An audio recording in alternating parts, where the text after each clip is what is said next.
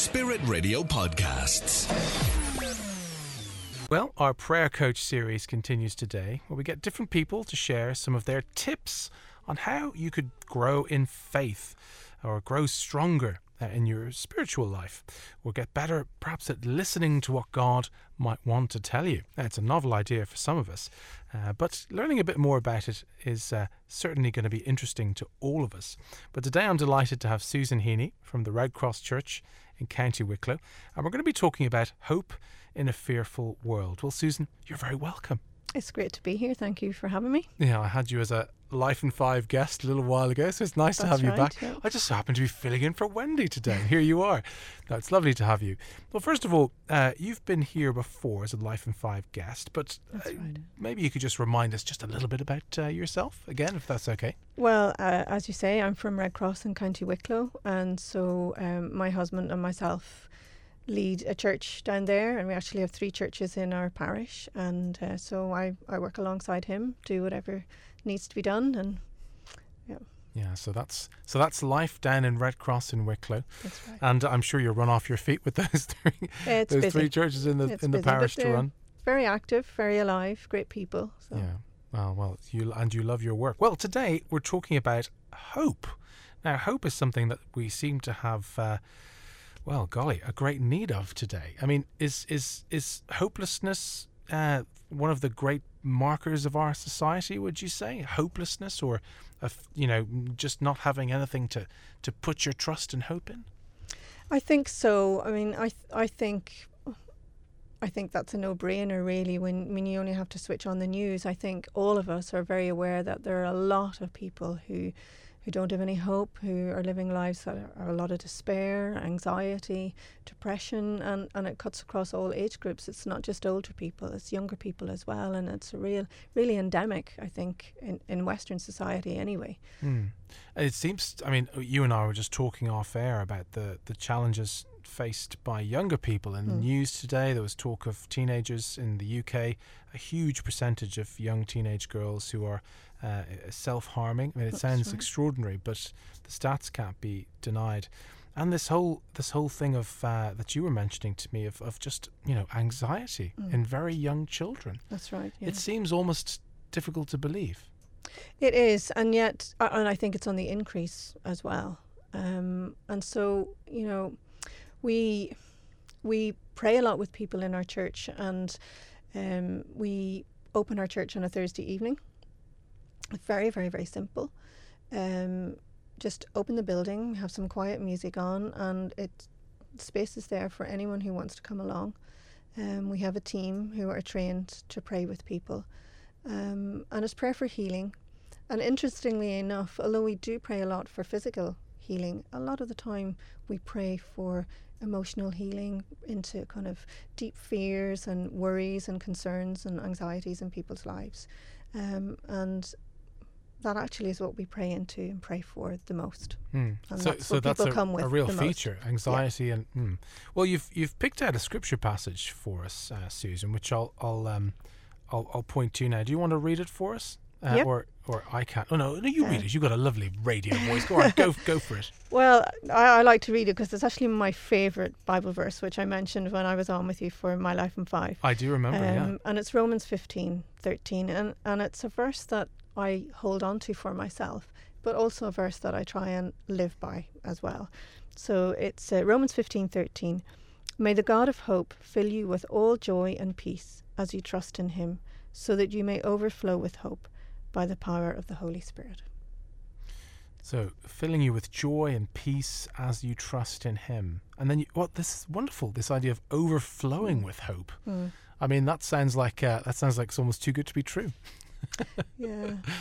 I think hope, it's kind of a funny word because it's a word we use all the time. When I was driving up, I got my times mixed up this morning, so I was driving up saying, I hope I arrive on time. And, we say things like, I hope I get an A in my exam, or whatever else it might be. And those are hopes that, some of those hopes are unrealistic, and they're not really hopes, they're more like wishes. But real hope is something I think that's it isn't airy-fairy. It's not. It's solid and it's true. And this verse tells us when we have that kind of hope, it gives us joy and peace. And I think the one thing I find when I sit with someone and talk with them, if they're really struggling with something, the one thing they really want is peace. Peace. I suppose peace of mind, is that the way you describe it? Peace of mind, but I think just a deep inner peace. I've prayed with many people over the years, and I remember one lady, and this is a long time ago, and it was on a Thursday evening, and I don't know how she found out that that we were there and there to pray with people. She arrived. Nobody knew her. Didn't know where she had come from, and she came in and, is this where I can get prayer? And we sat with her and listened to her, the difficult life that she had, and prayed with her. And a lot of the time just sat quietly and asked God to come and connect with her. And I will never forget what she said to me. She says, I have never felt peace like that in my life before. And just that moment of connection with God, of, if you like, trusting him with the stuff that's going on and with the stuff that's really, really hard, and connecting with him in it, brought her just that peace that she'd never experienced before, and a peace that she knew was different. So a peace, there's another passage in Scripture of the peace that passes understanding. That's Is it right, something along those lines? Something along those lines, yeah. But if I'm listening to you speaking now and saying, well, that sounds terrific, I mean, where do I even start? Would you describe it as that we need simply to stop and to start putting our trust in God? Is that where it begins? Or is it more a sense of realizing that you're not alone? I think it's both.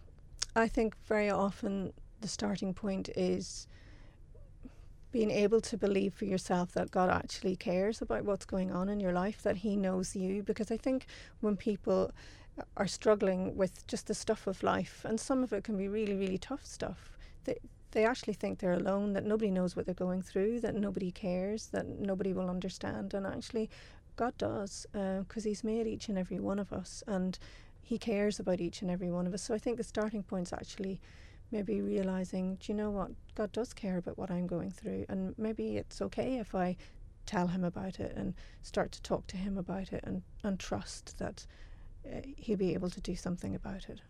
And it must be very amazing to be there at those moments where someone is telling you something like, well, I've never experienced anything like this.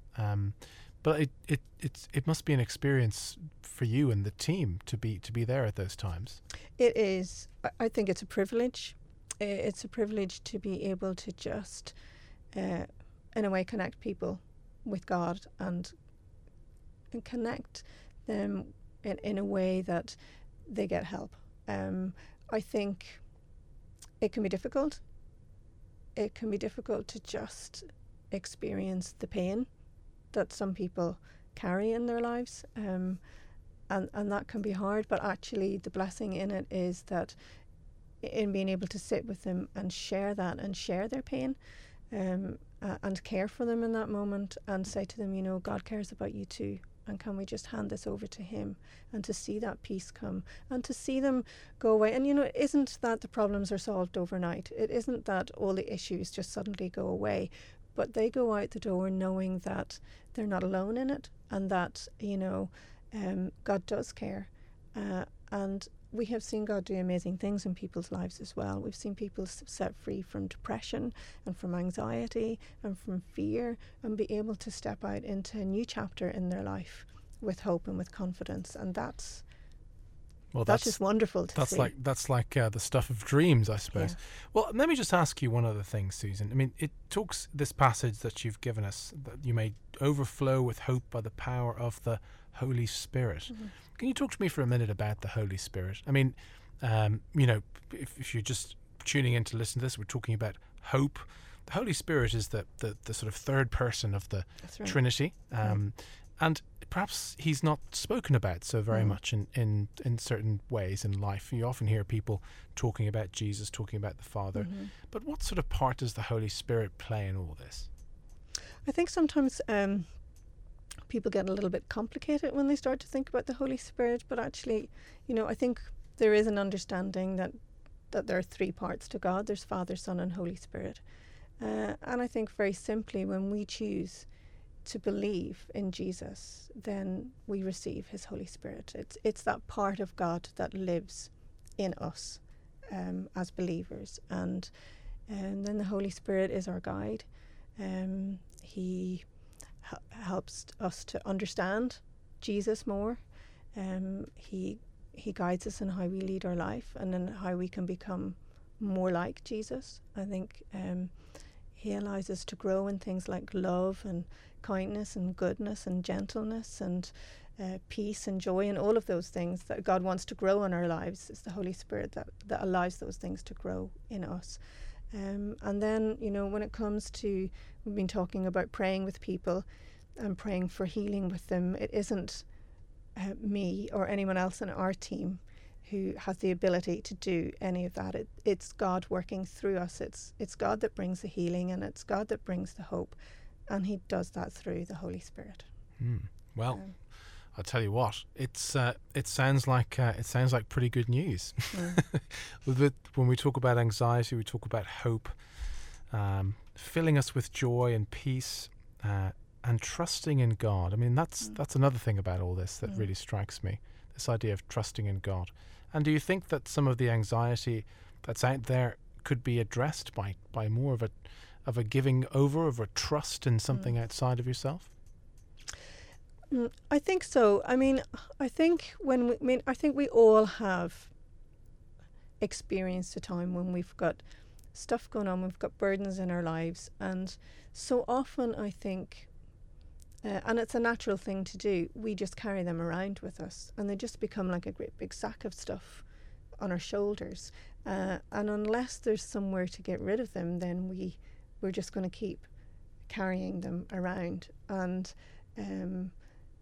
so, and God says in his word, to come to him and give him all his burdens. And when we do that, he will give us rest and he will give us peace. And so, yeah.